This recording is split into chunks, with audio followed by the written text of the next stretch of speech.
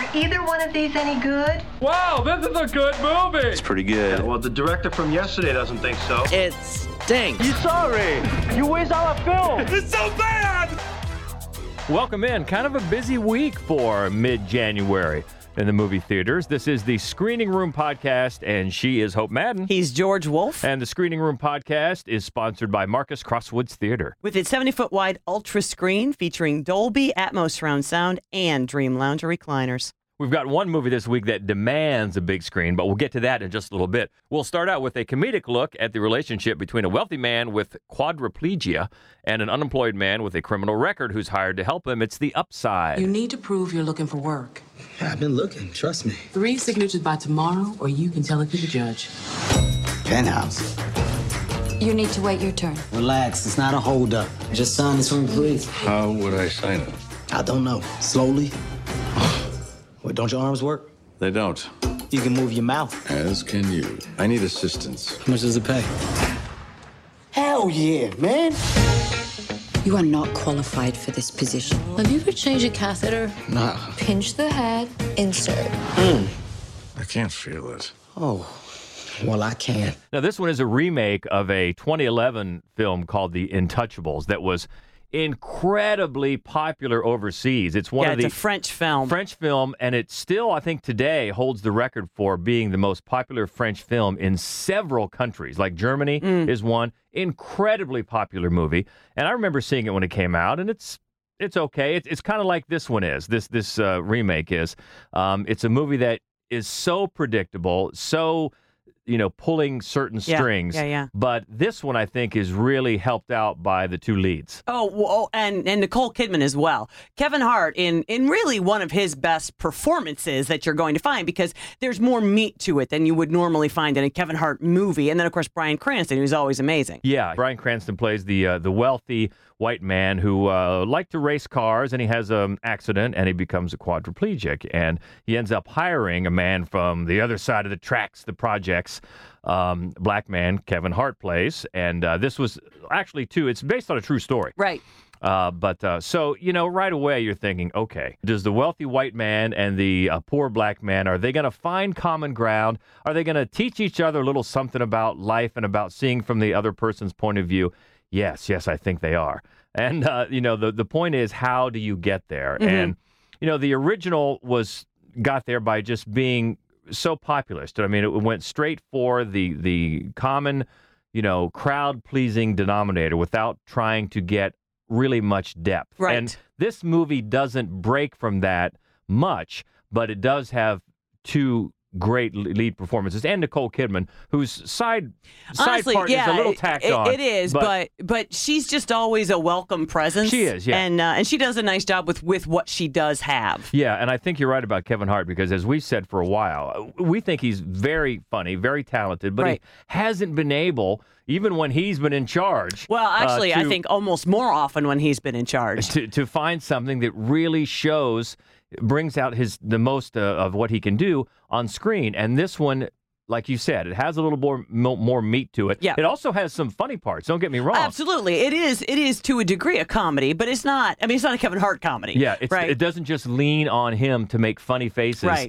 and fall over and do some physical comedy. They ask him to create a full character, and he does. And I think that's an interesting thing to just, recognize in this, is that it does show that Kevin Hart can act. Yeah. Exactly, and we know Bryan Cranston can. Obviously. Yeah, and they have, they have some nice chemistry. So it's going to be one of those that is a straight crowd pleaser. That's what it's trying to be, and you can guess how it's probably going to go from the jump, as you could from the original. But still, I think it's at what it sets out to do. I'm not so sure it really set out to do anything more than that, to be honest with you. No. So it's probably, I don't know how it's going to do here. I mean, it's probably not going to be any record breaker like it was in France, but it's one that, I'll be honest, I've wondered. It's only been 7-8 years since the original. I would have thought they would have had a remake before now. Yeah, me too. I was waiting. Yeah, because I think it might have been one that's been maybe floating around in production or in limbo or whatever. Mm-hmm. But when it was so popular, when the French film came out, and I remember seeing it at the time and thinking, well, this is just tailor-made. I can see this right now. Absolutely. Being made for... It seems like an American film. Yeah, it kind of does.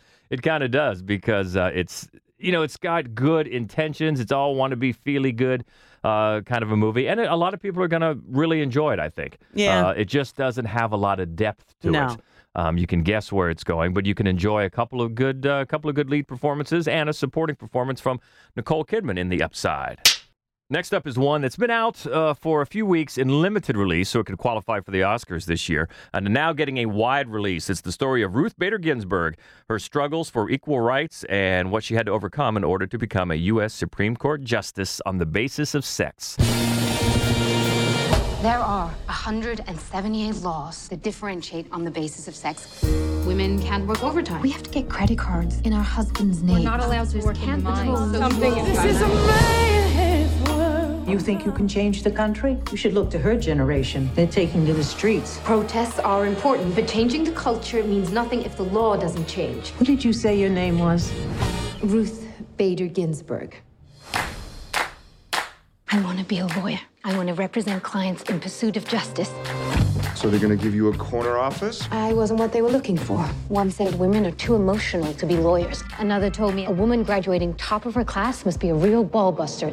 The word woman does not appear even once in the U.S. Constitution. Nor does the word freedom, Your Honor. I feel the fire begin to rise. I think this is a something worth mentioning because Felicity Jones plays RBG, and you may be saying to yourself, "Well, that's generous." But the truth is, a friend of ours carries around in his wallet a photo of Ruth as a youngster. She was beautiful. Yeah, he likes to do this in bars. Pull it out. He did it to us. Have a few cold ones, and then just try to challenge you. He throws this snapshot in your face and says, "Who is this?" Yeah. And most of the time, people don't know. No. We didn't know, No. and it's Ruth Bader Ginsburg. And so you're right. That's a good point. And Felicity Jones, she's really good. She's really terrific in the lead. It's a movie written by, it's a first-time screenwriter named Daniel Stiepelman, and he's also RBG's nephew. So you might think, is this going to be a little too hero worshipy?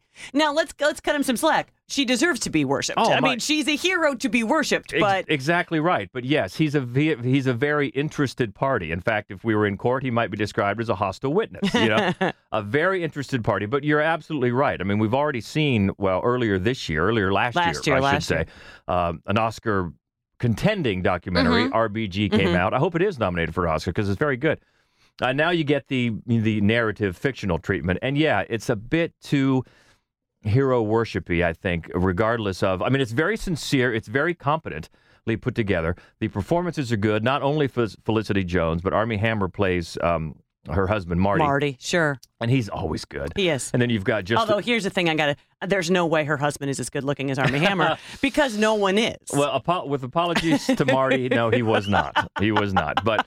And then you've got Justin Theroux and Sam Waterston, and it's a nice ensemble, and everything is really well put together. But you're right, there's too much hero worship about it. Now, also the other thing, I think it's a little superficial. And what we've talked about before with some of these biographies, usually they work better when they tighten the focus. Yeah. Don't try to tell the entire life story. Tighten the focus a little bit. And this movie works best when it is a tighter focus and gets down to the really fascinating nuts and bolts of the very first case that she argued in court. The first gender discrimination case that she argued in court ended up being a landmark decision. I think it was Moritz versus the IRS, basically. And she argued it with Marty. And so right there, it gives the screenwriter, her nephew, a very easy way to mix both the personal and the policy. And so that's totally understandable. But because I think it does bite off a little bit more than it should, you don't get the sense that she was a real person. Right. And that's because I totally agree with you. She totally deserves this hero worship. But if you're going to tell the story before she reached this where spot, she is today, right? Yeah, because when it does address these discriminations that she faced coming up as a woman, they don't really feel that real because the movie's still treating her like the superwoman she is today. Right. And that are they more than just annoyances? It kind of still is basking in that glow. and it just can't get beyond the fact that we love her, right? Right. So it still has some stirring moments. In fact, when it gets to those final arguments in that case, what I really want to know is that I was trying to look this up. I couldn't really find it. If they took that verbatim argument right from her, my Lord. I mean, we knew she was brilliant, but wow. It's pretty stirring. And Felicity Jones does a good does it justice. And then it leads to another little final shot I'm not going to give away, but it's very cheer-worthy toward the very, very end. I'll tell you that. So it does a good bit right. It's totally fine. Nothing, to really slam about it. It's missing the edges that make her a real person. Sure. Maybe it's understandable because it was written by her nephew. But that doesn't make it acceptable. It really doesn't. No. It doesn't make it a better movie, No. But it's going to be crowd pleasing, and there's a lot to like on the basis of sex. Let's get all science fiction-y next for the story of a scientist becoming obsessed with bringing back his family members who died in a traffic accident. It's called Replicas. William, something's not right with me. Tell me the truth. There was a crash.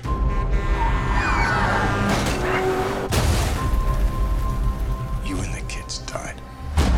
I brought you back.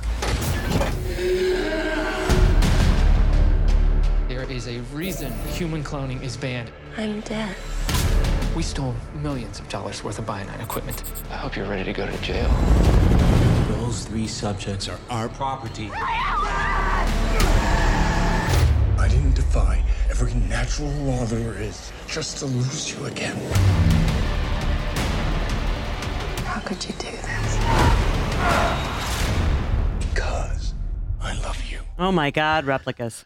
Let's say this before we even start. Keanu Reeves seems to be a really good dude. He does. Doesn't he seems like a very nice man. He seems to be a very nice, cool guy. Yep. But you know what? Don't ask him to emote. No, and the thing also, obviously, he's got the very popular John Wick series where he basically plays a hollowed out human being, right? And so perfect for him. But surprising to us, he's done a couple of really solid supporting turns in the last couple of years in Neon Demon, and also The Bad Batch. Right? So he can act, but in small doses and in sort of quirky characters that aren't asked to carry a film. This is what I'm thinking. Yeah. Not necessarily in the role of a genius scientist who's lost his whole family and who has to oscillate between making these epic moral choices and then devastating grief. This is not like a scale he's meant to be on. Yeah, and not only to do all this within a movie that has ridiculous plot holes and ends up bringing up these big ethical questions and then just shrugging its shoulders at them. Literally. So at one point, his wife, who's played by Alice Eve, who does a very good job, she throws kind of one of these things that, this cloning issue at him, and he just, sorry. He shrugs his shoulders and says, sorry, and then that's all the attention that the film pays to it. And it's funny, though, it's almost as if, in a certain way, his abominable performance, in a way, works for the film because it's so bad you sort of lose track of the gaping plot holes that you could just easily fall into. I mean, it's a stunningly bad film. And it's funny because I saw, just before it started, I saw the trailer for Pet Sematary. So right away, I'm thinking to myself, sometimes dead is better. No. But then halfway through the movie, I realized that phrase really worked better in thinking of myself. I partway through the film, I think I may have lost the will to live. Yeah. It's just bad. It's just bad. Yeah, he's a scientist who's working on a way to bring consciousness of fallen soldiers to be put into robots. Because surely that's what they would want. Don't let me die. Just put me into a robot body. Yeah, but then there are complications with that, and then there's another project being worked on down the hall about cloning. Right. And then there's some double crosses, and yeah, he's got to bring his family back, and I've got to do this to make it work. And there's some choices to be made and some morals to be questioned. And by the end, you're like, wait, but what about? Nope, don't think what about. Let's just keep moving. I do want to give it credit for this. Cloning movies, going all the way back to Frankenstein, right? the heart of those films tends to be a finger wagging towards science, right? Like, how dare you? You don't mess. Right. Don't play God. And I got to give the film credit is that's not. Well, in fact, it brings it up. It doesn't handle it particularly well, but that is not what it's doing. And so I want to give it credit for that at least moment of subversiveness. And that's, I think, maybe the only thing I can credit it with. Yeah, I have a feeling this is going to fade away quite quickly. Not very impressed. No recommendation at all for Replicas. Next is the latest movie adaptation of a dog book from W. Bruce Cameron. It's a story of a dog traveling 400 miles in search of her owner, A Dog's Way Home.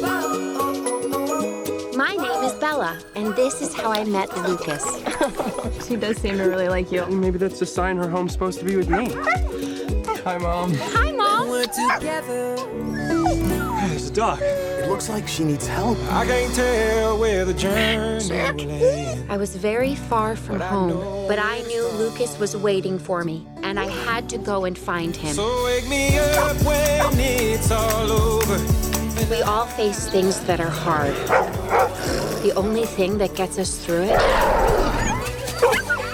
are the special people in our lives. And I was never going to stop searching until I found mine. I didn't realize this, but this guy, that's just what he does. He just writes books from a dog's point of view. Well, I think that's what he does now. I'm not sure that's what he's always done. Just about a year ago, last January, we had the sledgehammer schmaltz of A Dog's Purpose. Yeah, I remember how much you liked that one. Oh, man. And you know what? And you've got, because at first you might think this is a sequel to that. No, there is a sequel, A Dog's Purpose 2. In fact, I saw the trailer before I saw this movie. So that's coming. But no, this is just the latest adaptation of his one of his dog stories. And the big change here, I think, from A Dog's Purpose is it's directed. This one's directed by Charles Martin Smith, who was a longtime actor before. He played the short guy in The Untouchables. And then he's been a director for a while. And he did The Accountant. The Accountant, yeah. He did the two Dolphin Tale movies, Right. which are fine family films. Exactly. So I think right away I'm going to give him credit for looking at this and saying, you know what, this is only going to work if it's aimed right at young kids.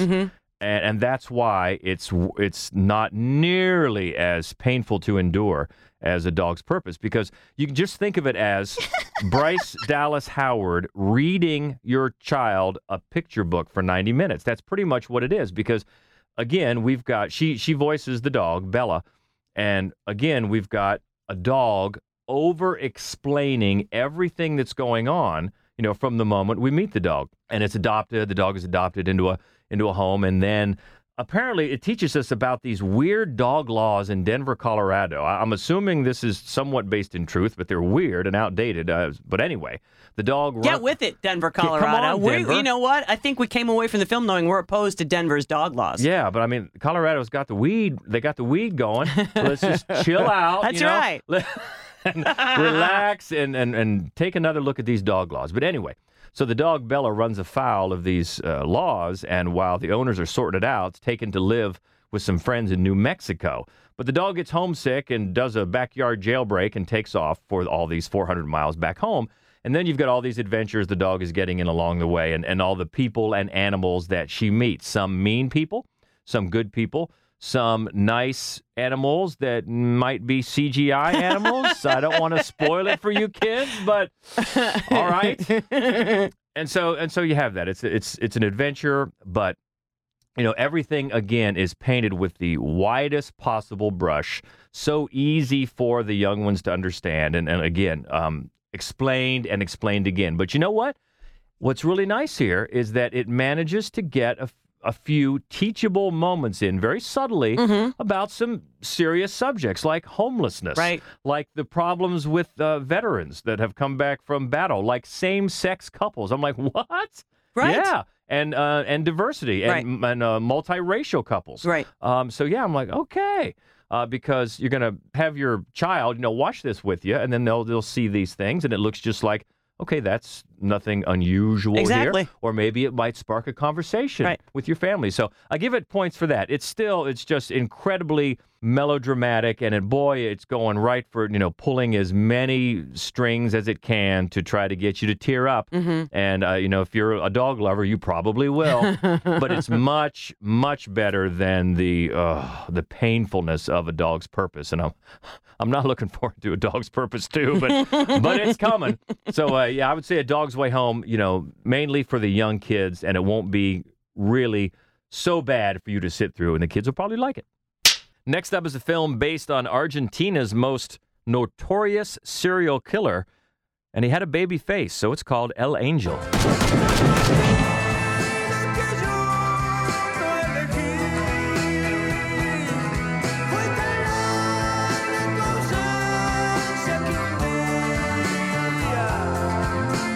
Nos vamos, Carlos. There is something just mesmerizing about this movie.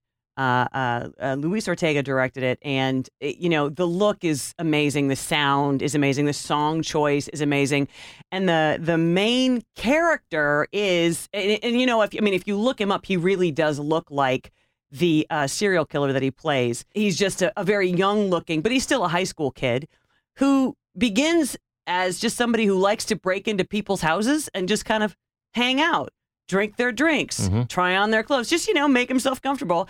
And then he kind of falls in with a rougher element in high school. And then they begin more of a dangerous spree. And I think that the movie itself is interested in sort of exploring why we are fascinated with, why we like the bad guy. Yeah. And I think that if that's all you know about it, it works really well. It works really, really well. And I think that it's also very interesting, sort of the sexual ambiguity of the film, because everything about the movie is about longing, sort of living the moment you're in. And it's a very sensual experience, everything about the film. And so I love the way that sort of the sexuality is explored in this movie. And again, everything about the way it's shot. It looks so great. It's really a very hypnotic film. And I think my only personal issue with it is that it does sort of whitewash the crimes themselves, because this man was also a kidnapper and a rapist, and he shot at an infant. So, and those things don't happen in this, because it's very hard to continue to like a guy. And so it's more like, he still does bad things, certainly. He kills a lot of people. It's a little troubling the way Ortega, he's mythologizing a real figure in a way that sort of seduces you. On the other hand, that doesn't affect the film itself. As a film on its own, it's very, very impressive and fascinating from beginning to end. And the lead actor, Lorenzo Faro. It's his first film. Yeah, that's amazing. It is amazing, because he shoulders it, man. He carries the whole thing. The whole cast is impressive, but yeah, he absolutely owns this movie. Yeah, so very interesting one coming out, probably in limited release this week, El Angel.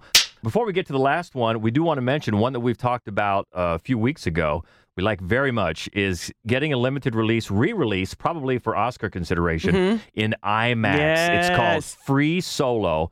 Loved it, loved it, loved it, loved it. About a free climber. And by free climbing, I mean without any ropes or protection, any kind of harnesses or anything. He's insane. Exactly.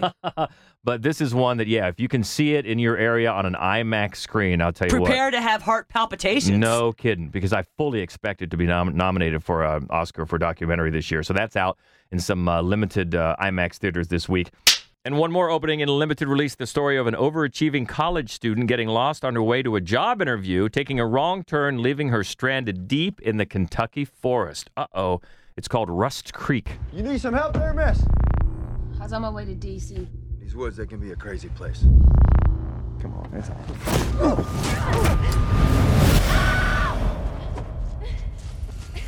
Run. Stay the hell away from me. Whatever you're into. You're gonna have to answer for it.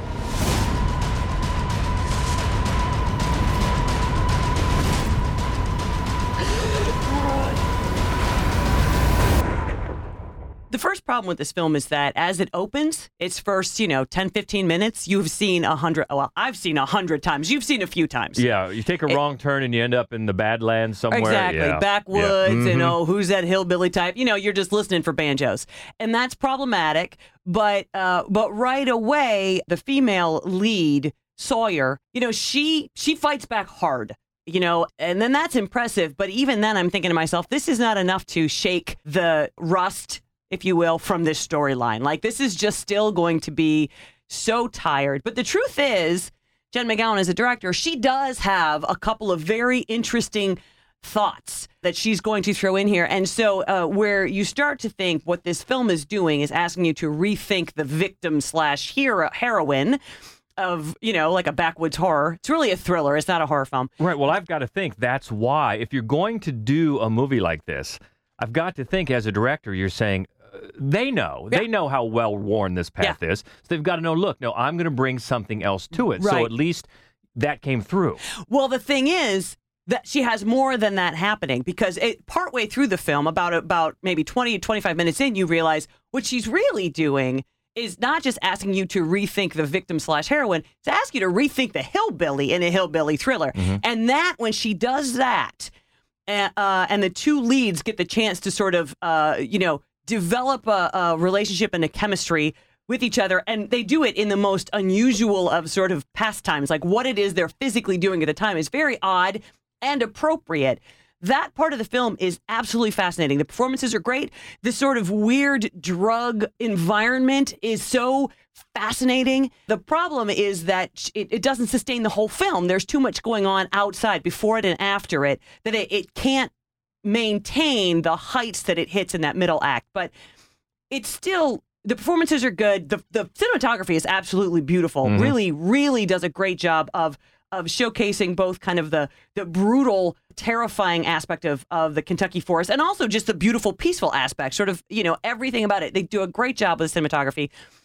It's just that it can't hold it the entire time. So I recommend it, but it's not a super strong recommendation. Mm-hmm. So a few coming out new this week, and time to go to the lobby. Let's all go to the lobby. Let's all go to the lobby. Let's all go to the lobby.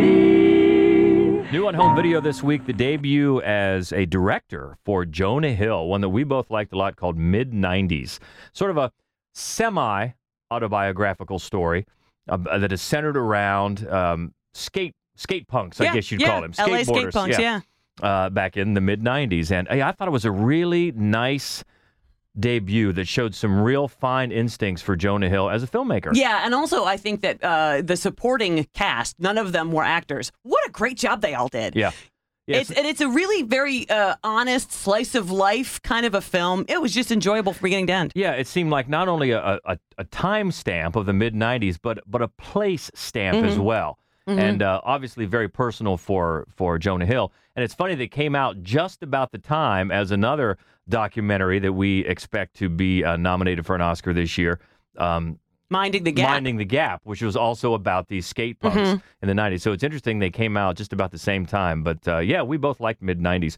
One we didn't care for so much, Hellfest, comes out this week about some kids stranded with a serial killer in a big haunted, not really a haunted house, a big haunted attraction. Right. And that's the one thing I liked about the movie. The haunted attraction looked cool. Yeah, it did. It really did. And the film is a straight up slasher. It's not a meta slasher. It's not it's just a straight up slasher, which is to say that you know what's going to happen. You know who's going to get killed. You know, you can pick them off one by one. And I think the only way you can get away with that is if you really bring something fresh. And unfortunately, Hellfest doesn't ever do that. No, not at all. And also out this week, the debut as a filmmaker for Ike Barinholtz, a guy we've enjoyed as an actor in a few things. Yeah. I'm sure you'd recognize his face. Well, this is it's an ambitious swing at political commentary, political satire about something everybody dreads, getting together with your family at the holidays and talking politics. Right. It has good intentions. It has a pretty good setup. It's Ike and Tiffany Haddish as a married couple. They have to deal with the family. But boy, it paints itself into a corner, and the way it gets out is just too tidy. And lazy. which is unfortunate. You know, it's a very convenient ending, and also I think Tiffany Haddish is underused, a little neutered in this, and I always look forward to seeing her in films because she tends to be such a loose cannon. So I was a little disappointed there, but yeah, there's a lot of this is very smart, and it's not super one-dimensional. Like he throws stones at no matter what your political affiliation. Yeah. And there's a lot of tension. It builds a lot of tension. But yeah, in the end, it just cops out. Yeah, I don't think it was entirely successful, but I think he does have promise, definitely, as a filmmaker. So we'll see what he does in the future. Looking forward next week, very much forward to Glass, the third in the trilogy after Unbreakable and Split for M. Night. And plus, you've reunited. You've got Bruce Willis back with Samuel L. Jackson and James McAvoy with the new character in this who was so great in Split. So very much looking forward to talking about Glass next week. Also a new one I'm not really that familiar with at all, called Pledge. Yep, new horror film. Nice. And Shoplifters. Speaking of Oscar nominees, yes. this is another true contender for Best Foreign Language Film. Very true contender. So we'll talk about that one as well next week. So get in touch if you want to talk about any of the movies we've talked about this week or looking forward to next week. Let us know. You can always find us on Twitter. We're at Mad Wolf, MADDWOLF. You can find us on Facebook and Instagram. It's Mad Wolf Columbus. The main website where you can find our written reviews and our other podcast, Fright Club, for you horror lovers. We'd love to hear from you as well. You can find that all at madwolf.com. And until next week, the Screening Room Podcast is a presentation of the Columbus Radio Group and sponsored by Marcus Crosswoods Theater. She is Hope Madden. He's George Wolf. And this is the Screening Room Podcast. See ya. I do wish we could chat longer, but I'm having an old friend for dinner. Bye. Okay, everybody, that's a wrap.